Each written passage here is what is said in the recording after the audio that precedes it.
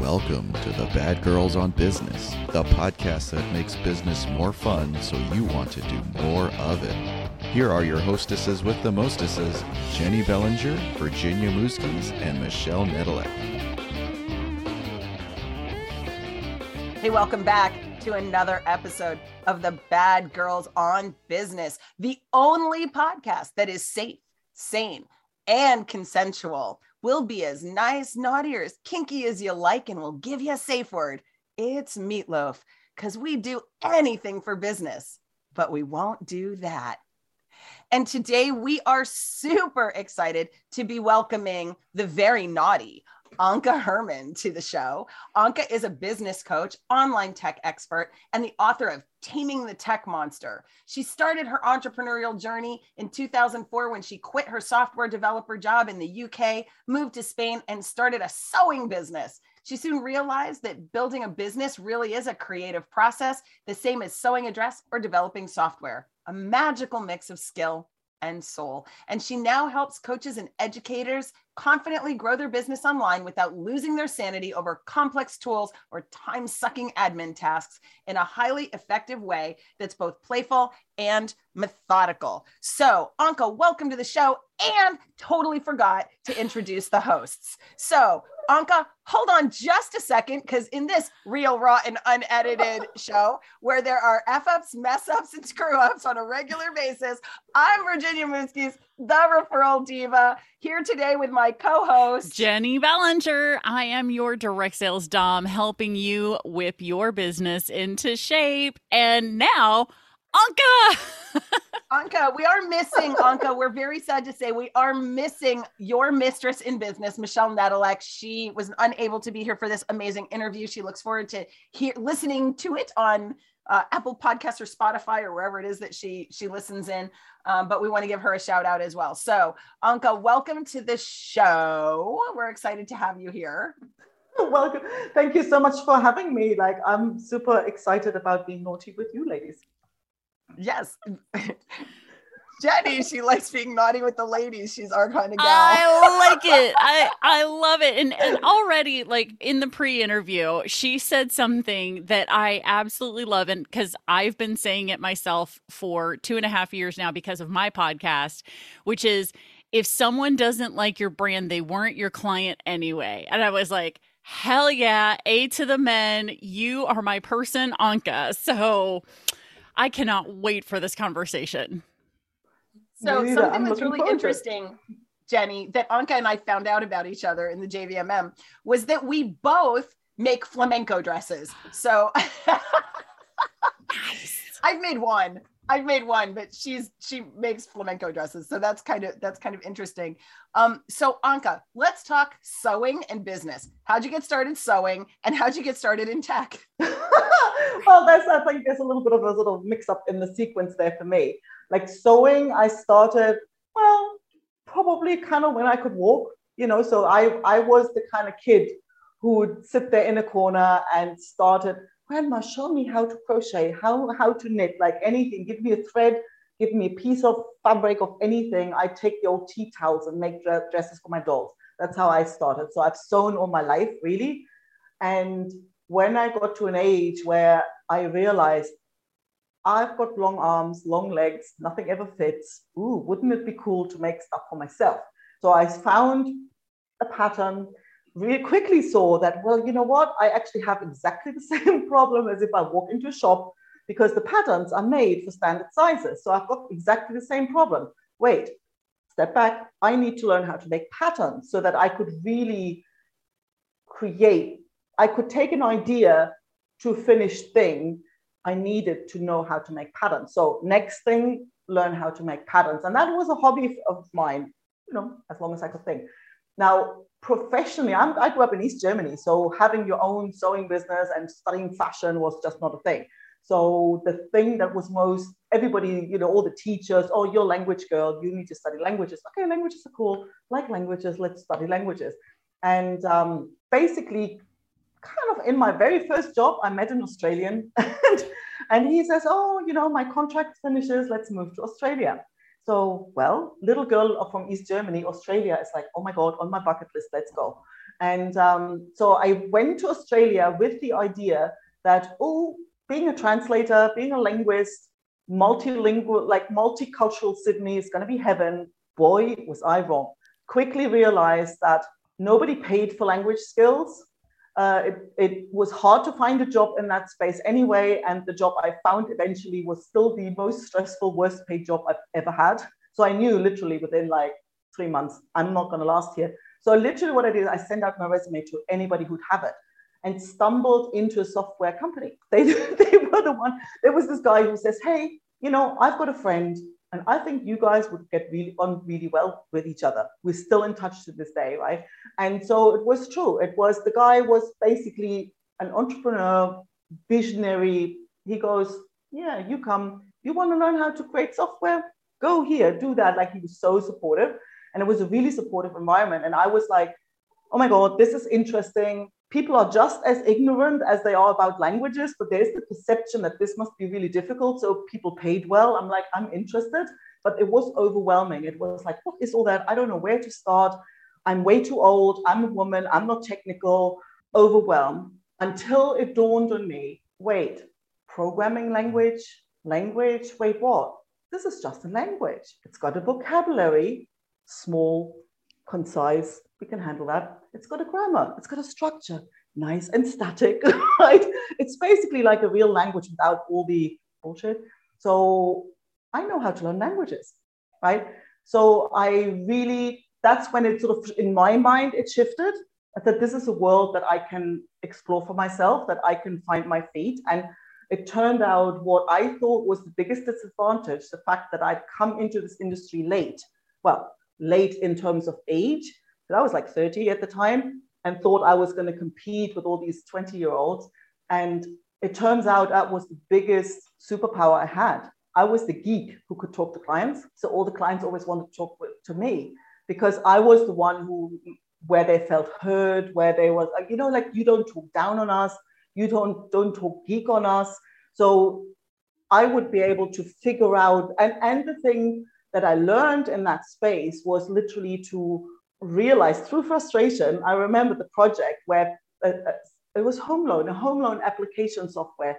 And I'd speak to the guy who was supposed to explain to me how his job worked. And I'm like, okay, what happens? No, people submit this thing. And then what happens? Well, I'll send it over to Jane. And I'm going, okay, who's Jane? And he goes, well, Jane sits over there. And I'm like, what's her role? And I'm like, for God's sake. And I was getting frustrated until it dawned on me, like, you know what? If he was any good at abstracting that sort of thing, he'd be a software guy, not a banking guy.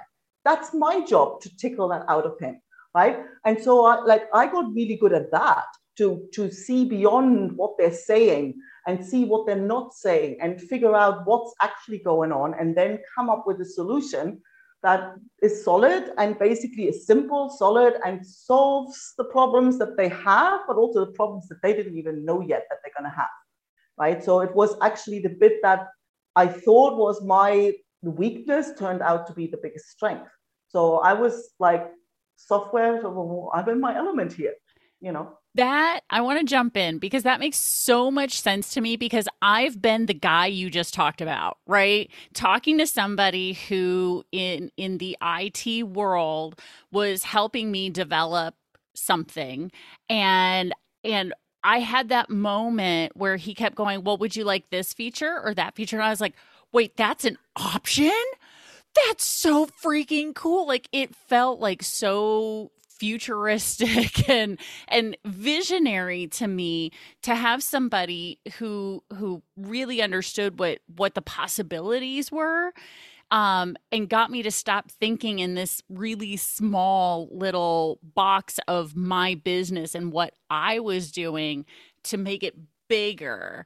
And that's an amazing skill, Anke. Amazing. And is that what you get to still do now?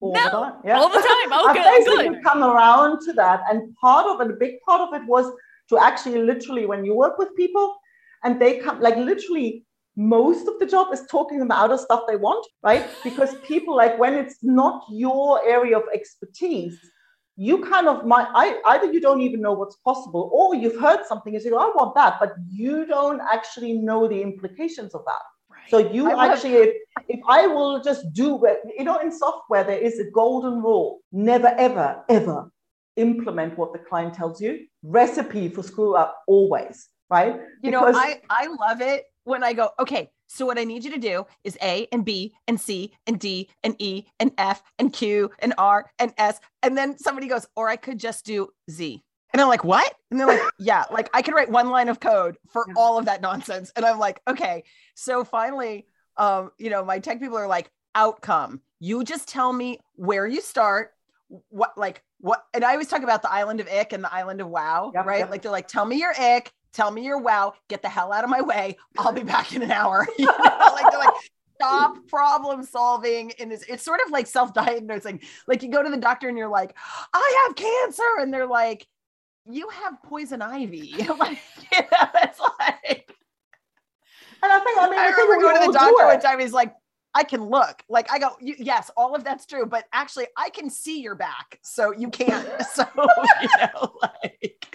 let me look, and maybe we can have a conversation. So yeah, I think it's true for all fields. Everyone has their preconceived notions about what is possible, and if I were going to do it, this is how I would do it. So this is how I want you to do it, and that's like such a mess. Anka, I'm curious because what I heard you saying all through what your story is, and I ran into a frustration, or I ran into a problem, or I ran into hopelessness, despair, despondence. Like I ran into that. And then I thought, well, shit, I have a marker. I can just color it. Like there was always sort of a stopping moment where instead of being stuck in the muck, you were able to take a step back and look at your assets and bring something to bear. Can you talk about that just as a mindset or a skill set? Is that how you're wired? Did somebody teach you that? And can you teach us? Well, there's part of it. I think there's part of, I've always been like that. Like the kid that kind of, my grandma, like, would say, like, you're such an easy care kid. You just sit you in the corner and all of a sudden there's like some stones and next thing you know, you built something with it, right? And I wouldn't want it. And so it is kind of, it comes natural. But at the same time, I always think the biggest lesson that I learned sort of quite early, because I grew up in East Germany, right? And I got out before the wall came down. And I always felt like growing up that was like, oh boy, you were unlucky. Like, boy, if you just would be born like a few hundred kilometers, like further down that way, life would have been so much easier, right? So I always thought it was like a hindrance. But what I learned in this process of getting out, where it was like, okay, you kind of go, you sort of burn your bridges here, you haven't got a clue where you're going. But it was literally all we could see, like the West was going to be better than what we had. So it was literally like Christmas. You don't know what you're going to get, but it's going to be something cool, right? So it was literally that. So you didn't expect anything bad, and took the plunge. And the day I got the notification, you're out, you're on that train and you're off, and then you will not come back. At the time, that was February 89. Like I had no idea that the damn wall would come down 10 months later. So it was literally a one-way ticket when I left. And there was like, okay, my idea of what I knew about where I was going, very vague, very like no idea really. And it shaped my idea of what's at stake. So I always say, like, in case of doubt, try it out. I tell my clients all the time, like, it's like, this is my mantra. In case of doubt, try it out. Because there's only one way to find out. Because in case of doubt, it's moving to Australia. Oh my God, moving to Spain. Oh my God. Like, and I'm like, what's the big deal? There's something that calls me and I want to know, so I'd rather go. And because I think there's nothing at stake. If I don't like it, I can go back. If I don't like it, I do something else. So there's just kind of like, whatever, I don't care. I want it out of my system. I always say I fear regret more than failure. If it doesn't work out the way I want it, well, who cares? It's not a one-way ticket. And that's where I realized, like, oh, this is like this little trauma response from getting out of East Germany, because that was a one-way ticket. And there was the sense of like, oh my God, if you screw up, you can't go back. And everything else is like, what's the big deal? If it doesn't turn out the way I like it, then I can go back. And there's this yeah, well, in case of doubt, I'll go for it, and I'll deal with the consequences later, right? It's funny because I'm just sitting here thinking about things that I don't do, right, in my life. And I'm like, but they all feel like I can't go back. Like, the story that so I often speak about the story that I tell myself, right? So the story that you tell yourself is, I can go back. And if I can't go back, something better is there. Like when I go back, if what was there wasn't there, then the next isn't there, then what's there is better, right? Like, yeah. And that mindset is, I was like, oh, I'm going to have to do some Joe Dispenza work on that or something. No, it definitely makes life easier, because even if you go and, for God's sake, let's just try. I actually have there's a vague book idea, and I always call it just don't try and control the ripples, just throw the damn stone, right? Because you cannot. I have so many stories where I would follow a hunch, where it was in no way logical to pursue that thing. And then in the end, something came back my way where you can't plan this stuff. You cannot. You cannot pretend what's going to be a money make. And that's why, literally that's why your program spoke to me, because it was that building relationships. Because for me, all the good things have come out of building relationships, maintaining relationships, and not with the sense oh, we talk today, let's see whether I can get back something tomorrow. I know the ripples will come back. I just don't get to say what the ripples will be precisely and when they're going to come back my way, but I know they will come back, and I know there will be, a good outcome from it one way or another. Gosh, if I had a commercial, now would be the time to put it in there. This program is brought to you by the Referral Engine. Yeah, no kidding.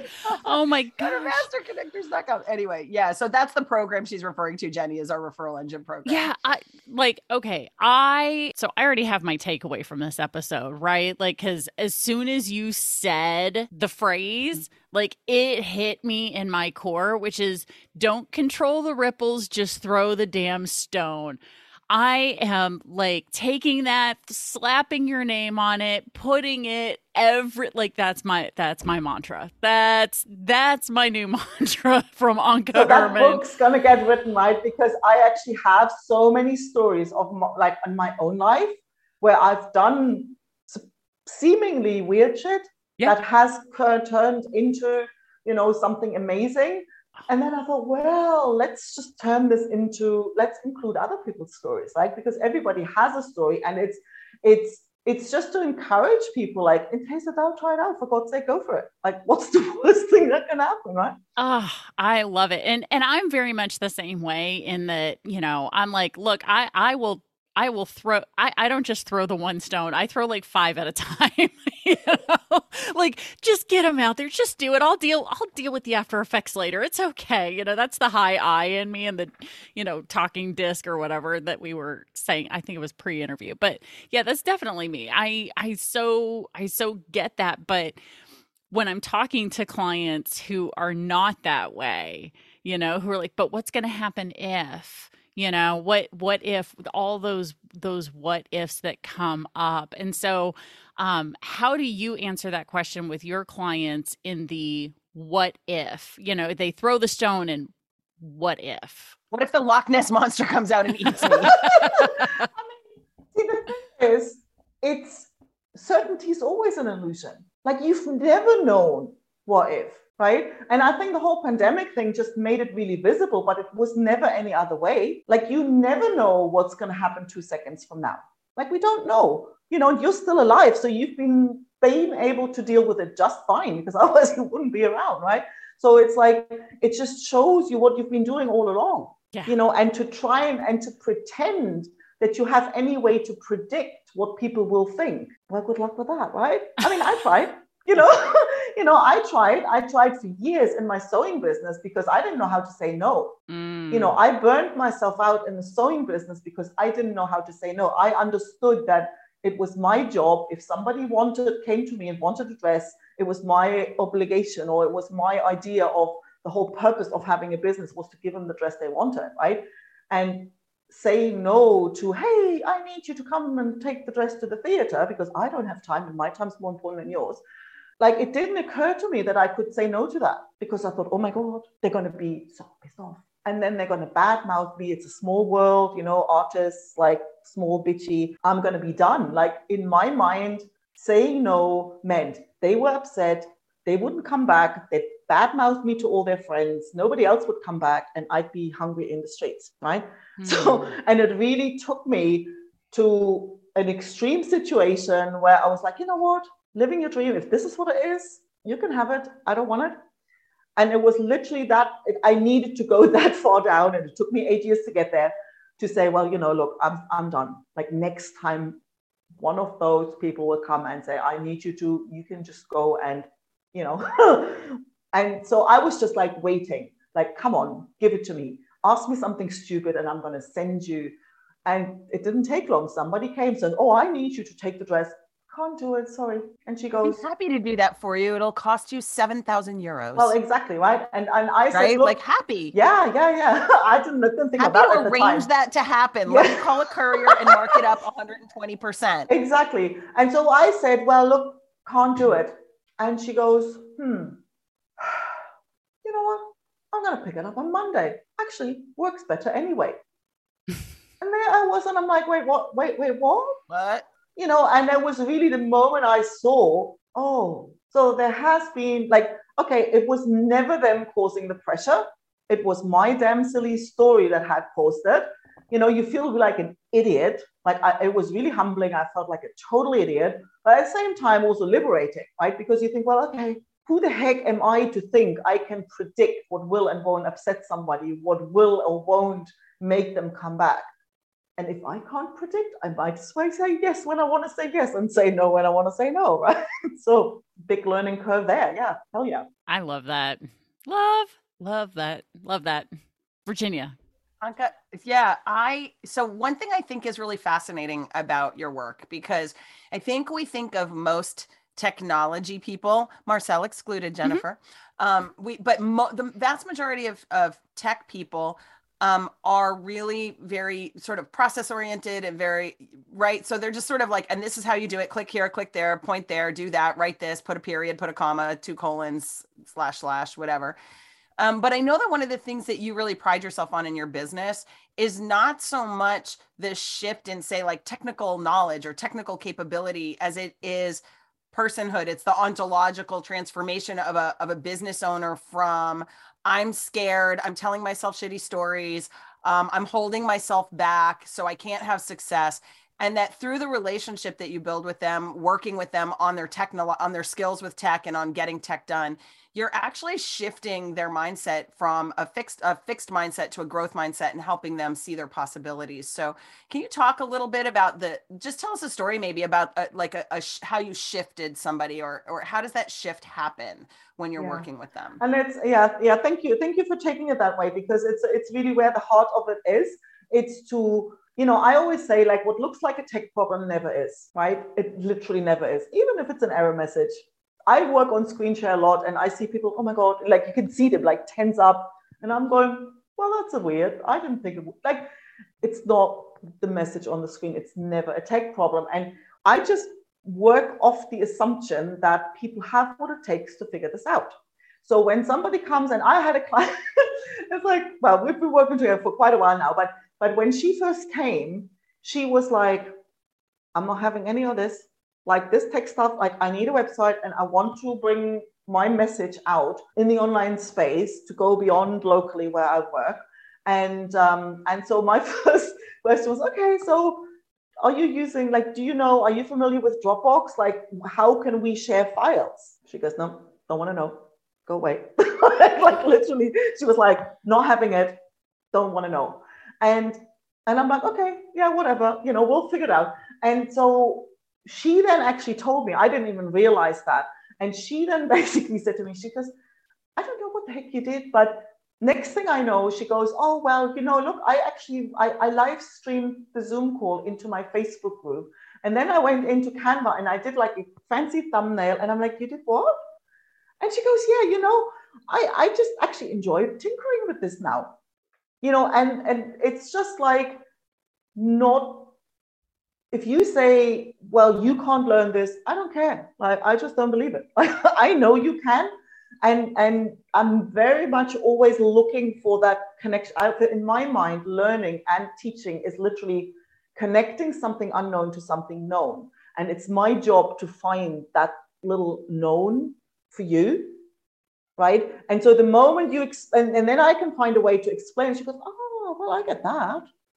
And so the moment I can, like, she goes like, oh, yeah, I get that. Well, I'll give that a try. The moment she makes one move and goes, oh shit, oh, that's interesting.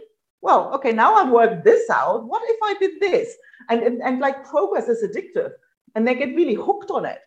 And I'm just like nudging, like, try this. And I just totally ignore when they say, well, I don't know, well, try this, go click here, like do that. And it's just like they kind of don't even know how they get sucked into doing things. And next thing they know, that, oh my God, I figured this out. That's amazing. I never thought I could. Like, and that it's kind of the same effect that I remember experiencing like 25 years ago.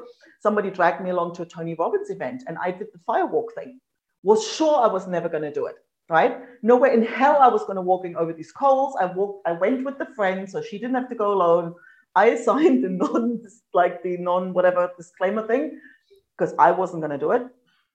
In the end, I did. And I literally walked away like, wait, what else can I do that I think I can't? And I think I'm actually doing that kind of thing and using almost tech as a less dramatic way as a tool to get people to give them that safe space to just experiment, to try things out. I've had people that come on calls, they go, oh, well, I don't know, like this went all pear-shaped, but I knew you were there, so it was going to be all right.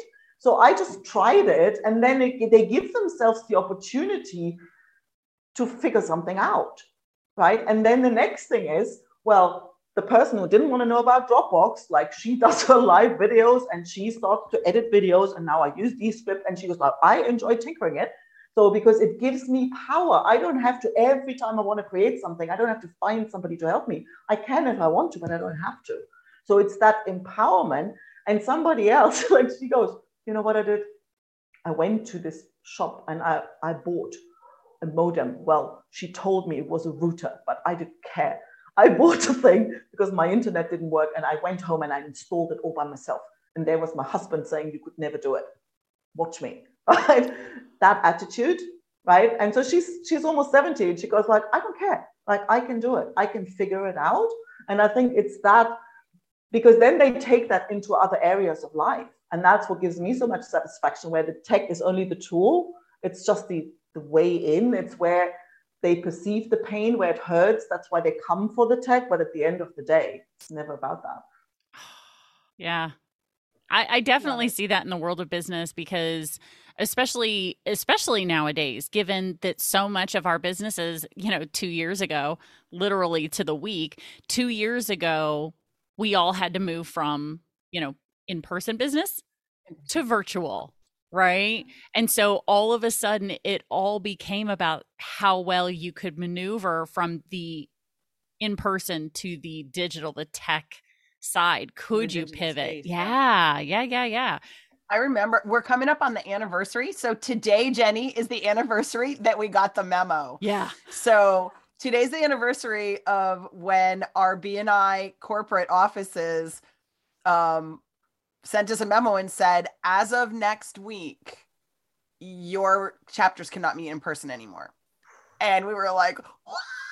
Right? So thank you, Nicole, who's our member services person. But we got a lot of that technophobia that, oh, well, I'm just gonna wait till we go back. I'm like, you could be waiting a lifetime. Like the minute. So my philosophy on this stuff is like, that happened and I was like, great, this is the new reality. This reality could last a week. This reality could last a month. This reality could last my lifetime. I may be quarantined in my home for the rest of my freaking life. This may be the reality. So I'm gonna like figure it out, make the best of it, improvise it, optimize it, whatever, because this is today's reality. And the other thing that I know is they're like, well, what if you learn all of that and then we go back in person? I'm like, well, no one can steal my learning, number one. And then the whole notion of, it's kind of like what you talk about, Anka, is like, well, okay, I don't need this every single minute of every single day, but how do I take what I learned there and bring it over here to make this better, or to get out of this problem, or create that opportunity? And I think, that to me is just so brilliant, and moving people from that space where I talk about myself and I say, well, back in the day I was technophobic, then I got techno curious, I had some moments of techno furious, and now I'm I like techno tinkering is pretty fun. That's a pretty good one. But like I'm techno competent. Like I'm so proud of myself. I'm like, look, everybody, I built a web page and a button, and I made a payment. I found a way to make a payment form, and I put it on the button, and then I found a way to make a banner, and I put the banner, and then you click on the banner, and it takes you to the page, and you click on the button, and you can ta-da. And everybody was like, how did you do that? And I'm like, I don't know. I just was like, okay, what are the 101 ways I know to make a page? I can use this thing. I can use that. I can go to Stripe. Like I just started thinking and I was like, oh, wonder if I could do it there. So it really is just a decision that you're going to problem solve, and that the answer is sitting there and you have everything you need, which I think is really cool. It's really cool. Anka, so tell us a little bit about how you work. So if people were interested in working with the lovely Anka Herman, how do people work with you? Do you teach a course? Do you work one-on-one? Is it retainer? Like, how do you structure your business? Yeah, no, I work pretty much one-on-one. I have a partnership with somebody else where we have a group program, but my work, it's because everybody, especially with that tech, when people come from that, like the tech direction, it's everybody is at such, because we are kind of a generation, we didn't learn this stuff at school, right? So you can't assume a certain, like, everybody's learned this a certain way and everybody knows at least this, right? So some people will be tech savvy to the point that they're dangerous, right? Because they think they know, right? And so they will go and start implementing processes where I'd go like, do you need like these 7 out of 8 steps are kind of like, don't make sense? Like where you think, but you can get it to work with 8. So you can probably waste a lot of time doing it in a way too complex way. And then you've got people who go, oh, email, what? So in anything in between. So, and what somebody, depending also on what their background is, right? So it's like how you explain stuff. There was somebody that she goes, I don't know, like I've not started my email list. Like, see, that's the thing. People think, oh, my problem is the email list, right? Now, when you actually know, so why, what's the problem? Well, I don't know what to write about, right? And I'm like, you like photography, don't you? She goes, yeah, well, when you go with your camera, once you start looking, you see motifs everywhere, content's the same, right? Right, she got it, right? So with somebody else, you say, well, the reason, and I mostly, with most people, I work in a sort of very sort of, kind of, we could call it retainer, but it's a very sort of flexible way of working, because and anybody who's ever worked with fabric, I say, well, you know what? It's like an alteration. Until you open that first seam, you don't really know what you're in for. No, it's right. There. So it's very difficult to say, well, okay, we work together for 3 months, and at the end of this, you have your website, you have this, you have whatever. I don't know, because it depends on, most of the time, people think they want a website, but then it turns out when you dig, they don't even know yet who they want to work with. So we're talking message. We're talking copy, we're talking like, and so the way I've built this now, and I'm like, okay, if you hire me, you get the lot. You get the tech stuff, so which is the shortcut where you don't have to spend years learning this stuff, but I'm going to be a devil's advocate for, whatever you write. Okay, it might be the copy. It might be, okay, I don't know what to do in the Facebook group. So anything I know that will help you build your online business, I bring that to the table. So it's this, would say it like a holistic approach. So people might come for the tech, but there's usually, it's the small part on the side that becomes fairly obvious once the issue underneath, once we kind of know what it is you want to build and what's the best and most efficient way to build it, then the tools become kind of obvious, right? And then I get like my little personal satisfaction is every single client will at some point, to their own surprise, hear themselves say, oh, I can't wait to keep working on the website. I can't wait to kind of do that. Wait, what? Did I just say that this was fun, right?